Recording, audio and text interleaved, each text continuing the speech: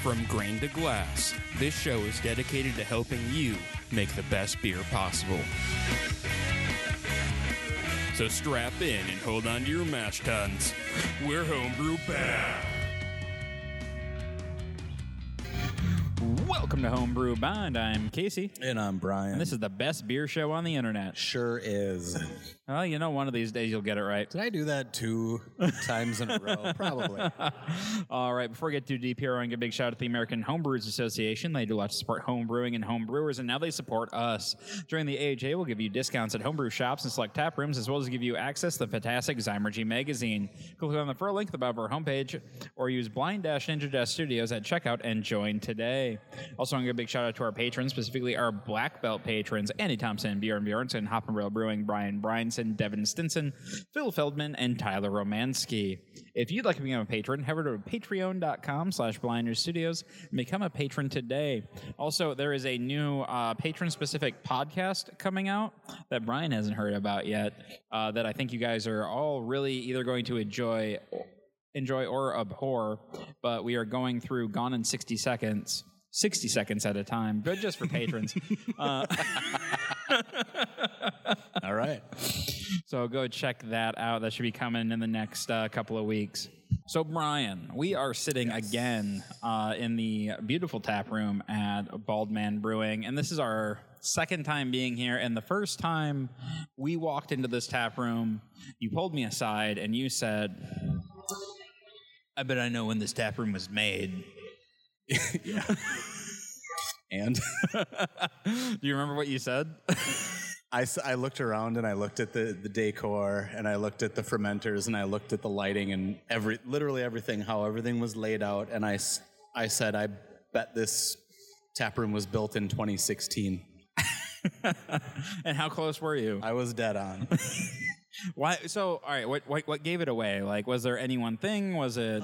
So it's got a really industrial feel. There's some exposed like beams. The woodwork, the furniture, they've got like names for each fermenter. It's just that feel and the time. Just that mid-2010s vibe. Yeah, it's like if you grew up in the 60s and then there was a 60s themed restaurant, you'd be like, oh yeah, you know what I mean? Like this. I know these things. Just what it all was and what it meant. And it's a little different now, I think, maybe. Right. Or I mean, I haven't seen name fermenters in a while. That was very like... I think that's shop to shop, too. Yeah, because like American Sky didn't have them, right? No, I think that... You know, if anybody's got any sort of personality around the brewery, that like they're kind of named anyway. They're named internally. Yeah. Or, yeah, it's just not as public, and you know, and there is turnover in this industry just like every other industry. Oh, yeah. I would never try to discourage anybody from being in this industry, but it does have it can have a burnout rate, and it's hard work, you know, and yeah. It like I've been asked like I honestly kind of want to do a Should I Go Pro series about like home brewing and stuff, where we can like get some people on that are like super honest about it and that kind of thing. Yeah. But it's always been I've had the conversation with quite a few people who are like, oh, like, would you ever want to open a brewery? And my answer is always a hard no. I don't like to work that hard. It's a lot of work. Can be fulfilling, of course, and you know, it's our good buddy Mike Fredrickson. You know, is doing what I used to do too, which was double duty, which was brewing and also working in the tap room. You know, and at some point I moved on from doing the actual brewing to just running the business and also working in the tap room. And then at some point I realized I shouldn't probably work in the tap room. I don't know, Brian. Like, your face in the tap room always brought joy. Oh, did it? I don't know. I never actually had you serve me a beer, so I don't know if I agree. I'm sure there was a contingent of hop and barrelers who were like, fuck. Yes, truly. So, yeah. All right. Well, let's talk about this this wonderful beer that we have in front of us. So last week we tried the what was it? The Tupelo Honey Brown Ale from Bald Man, and this week we are diving right into the Misty Mountain IPA, which is a delightful Lord of the Rings reference. Yeah, this is. I had this beer last time. I had this beer before the first episode that we did, and I think this is a great beer. It's a great offering from these folks. We don't know these people at all, and we just sort of set up in their back room and are doing a podcast. Closest good brewery to the airport. Well, there's an electrical outlet too, right? Yeah, that helps too. That definitely helps. But this beer, very much. We'll get to the flavor and everything about that in a second. But on the nose, so our head is, at least in my glass, is persistent, but not super. We're probably talking about a centimeter plus of, well, maybe more like half a centimeter. Beautiful lacing on the glass. Lacing. And decent retention, and when I smell the nose, it is a very floral. This is a virile IPA. Yeah, very floral. Virile. Be careful, I'll get your girlfriend pregnant. Yeah. So, very floral. A little bit of malt on it, but not anything other than sweet, malty sweet. And it gives me very big mid, like, no coast IPA vibes. Mm-hmm. Which I am always hunting for and very always like crave. Like a less caramely, Two Hearted, if you will. Yeah. If you were listening to this way in the future and hazy IPAs aren't a thing anymore, congratulations. You made it through. All I can say is this is not a hazy IPA, and I am always on the hunt for clear IPA, clear West Coast. I'll read the copy real quick that they have here. Our flagship IPA, distinctive blend of Citra, Chinook, Cascade, and Calypso hops, gives this brew a citrusy but not too bitter palate with a nice clean finish. 6.5% ABV. This is great. This is a perfect example of a beer that was crafted in maybe in 2016. We didn't. 2015. Yeah, we didn't really. We're not going to go into the history of the brewery necessarily, but. Well, this is one of those things where we're going to have to come back to this brewery and actually have a sit down with the owner brewer. Yeah, that'd be cool. Yeah, we're very much into that, and maybe they'll listen to this and say no. We don't know. I would too. Two chucklehead clowns came into our brewery. There was pirate radioing in our back room. Yeah. They didn't even do it offshore. Anyway, so with that, we'll get into kind of the flavor of the beer. Yeah. Another thing I like about this beer is the malt character. It holds really well. Like firm. It's firm. There's like the nice firm bitterness, but it's never overwhelming on the palate. Like I feel like if I finish this, I would still be able to taste what I'm going to have for dinner. Yeah, absolutely. I think it would pair well with. We don't, as much as we used to, I don't think, talk about maybe how pairing might work, but which is another thing we could probably do. But pairing wise, you could go with something kind of spicy and it'd cut that, or something fatty and it would cut it. The bitterness is not aggressive, which I think is good. It's not an IBU race beer. It is balanced very well. Firm bitterness, firm malt character, not versing onto grainy necessarily, but again, with I think the 3 or 4 different beers I've had here, the malt character is popping through, and maybe that's because I've avoided the hazy ones. I'm not sure. We'll try them some other time. Yeah, this is a fantastic beer. I really like it. Same. All right, well, should we dive right into our discussion topic? Mm-hmm. Brian, look into my eyes and talk Shandy to me. Oh.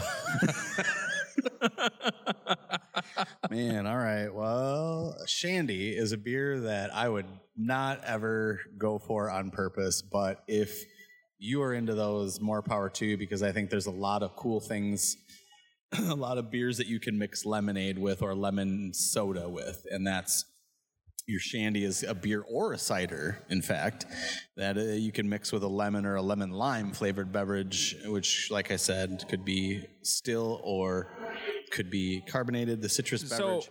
So, not to interrupt here, but what's the difference between like a Shandy and a Radler? Oh, a Radler is actually the word Radler is that not is like German for cyclist or something along those lines? Like I don't know. I'm asking you. Yeah, You're the expert on this one. I don't know if expert is the correct word there, buddy. But You're the most successful Shandy brewer I know. So gee whiz. So Radler is German for cyclist. Okay. The history in the German-speaking regions is a 50-50 mixture of lemon-flavored soda like Sprite. But I always thought that it was grapefruit. that's because there's a very popular like Radler in the like German Radler in the U.S. that you can get that's like grapefruit and wheat beer, I believe. Right. So I just honestly, there are a lot of different. It was like when I was bartending, someone would ask for a cocaine hippo shot, and you'd be like, "Oh, what color is that?" And they would say red, but you knew full well it was blue. But what would you do? You would just put the two cornerstones of every drink in, and that is booze and juice, right? Yeah. So here we're talking about beer with juice. So this one in particular that we're kind of talking about today is just beer and lemonade. So, lemon lime soda, or yeah. We're talking about lemon lime, beer, cider. Shandies are popular all over the world. I think most of the time we really associate them with other countries, but they're very popular here. I mean, there's like at least in this area, Shandy's been pretty popular for a while. You look at Line and Kugel's Summer Shandy. Yes. You have the quintessential mom beer from Hop and Barrel, which was the Lemon Breaker Shandy. Lemon Breaker is a fantastic beer. You're seeing a lot more Shandies and seltzers, I think. Well, one reason I can come up with is when you do come to a brewery like this, that they've got an area where they can sell and make beer, and that's it. You can have a food truck parked in the parking lot like they do today. They have this fantastic brick oven pizza company that's on a bus out here. Boy, we should have thought of the name if I was going to drop it. But that being said, they can't sell mixed drinks. They can't sell vodka soda. Like my girlfriend who is here, Lucy, probably would have ordered like a seltzer or a vodka soda, but I'm guessing all they can sell here is just beer. And that's beer. Great, because this is a great area. It is very busy here, and they do a great job. But all that said, I think your Shandy is geared more towards the type that isn't like, give me the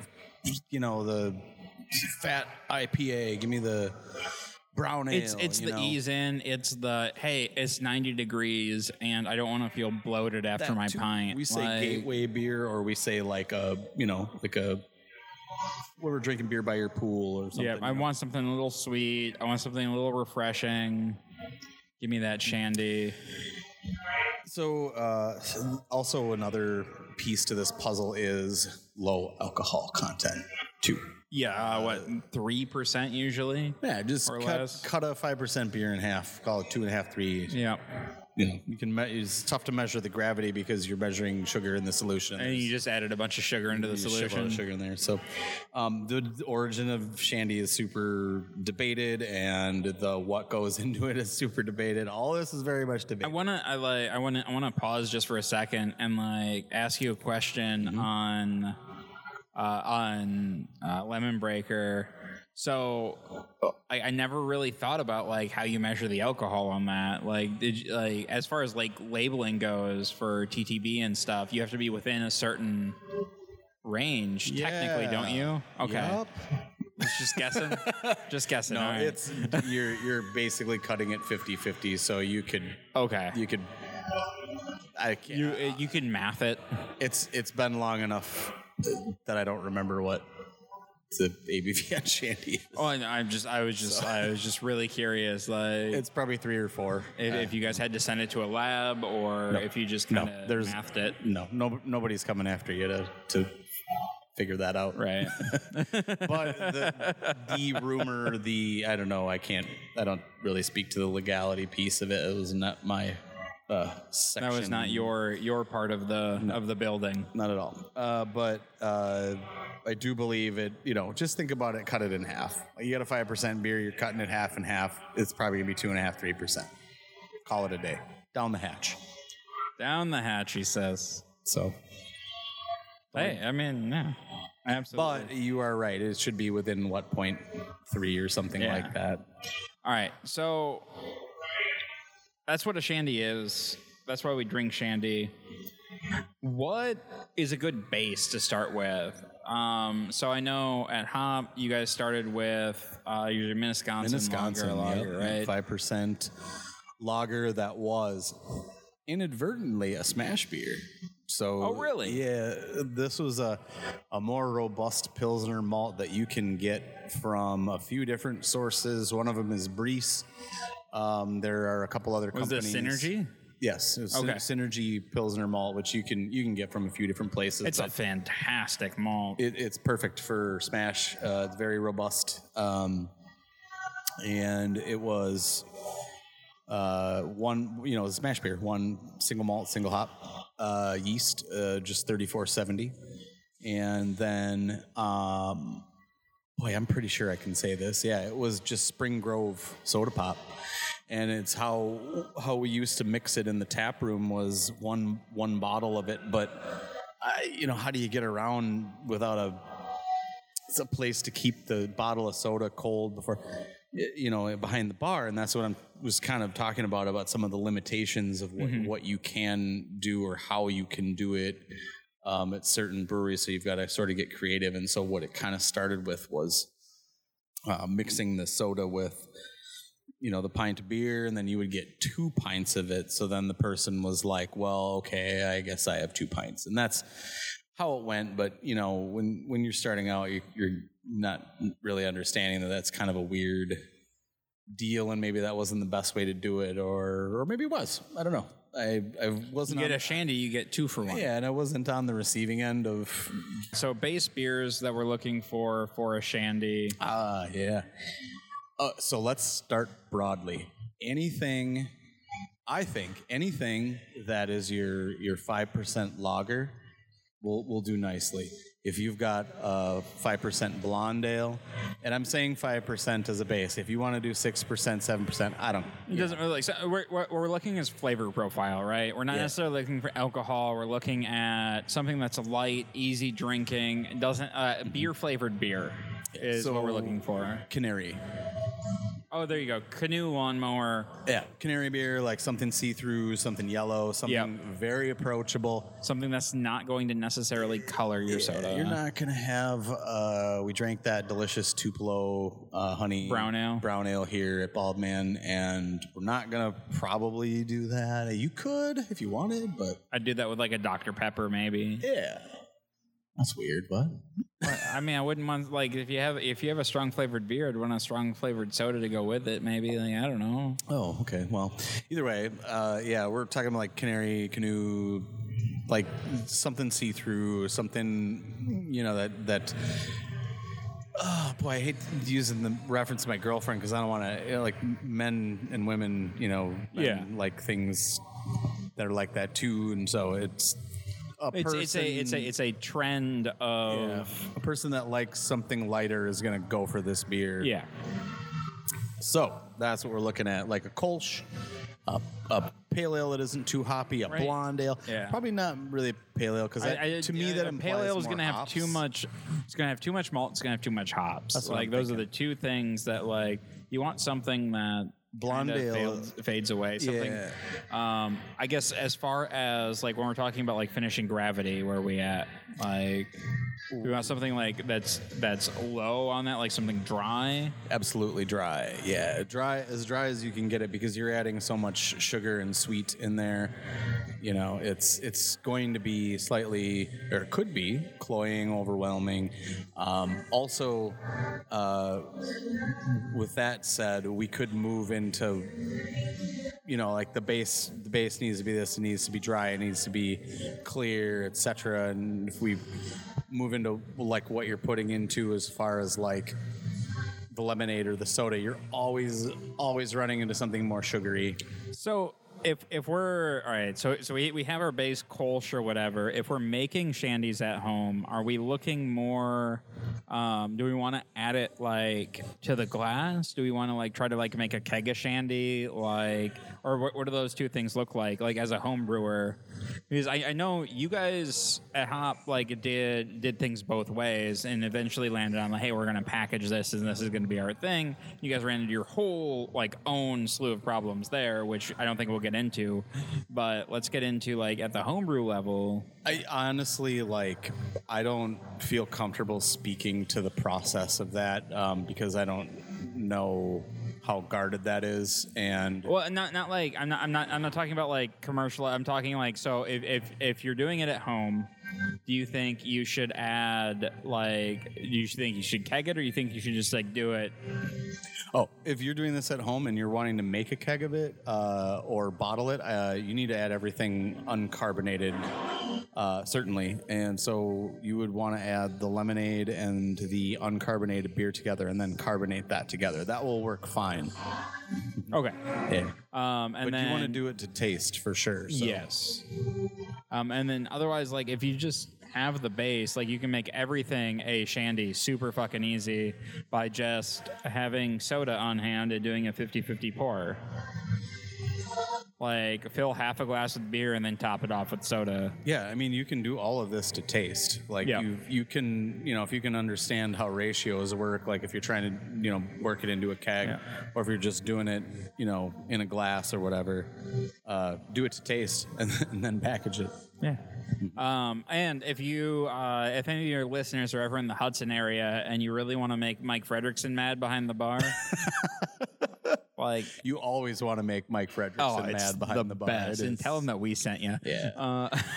Just stay out of their parking lot with your, you know, right, bodily fluids.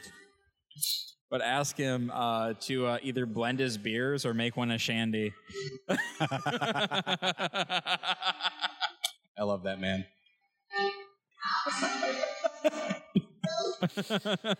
Oh, just thinking about him.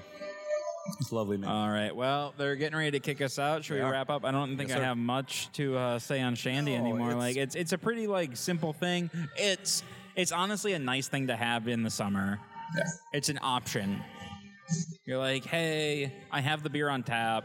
I'm going to fill half a glass. I'm going to top it with some soda. Like, I got shit I got to get done today, but I accomplished a thing that deserves a beer, and so I want that.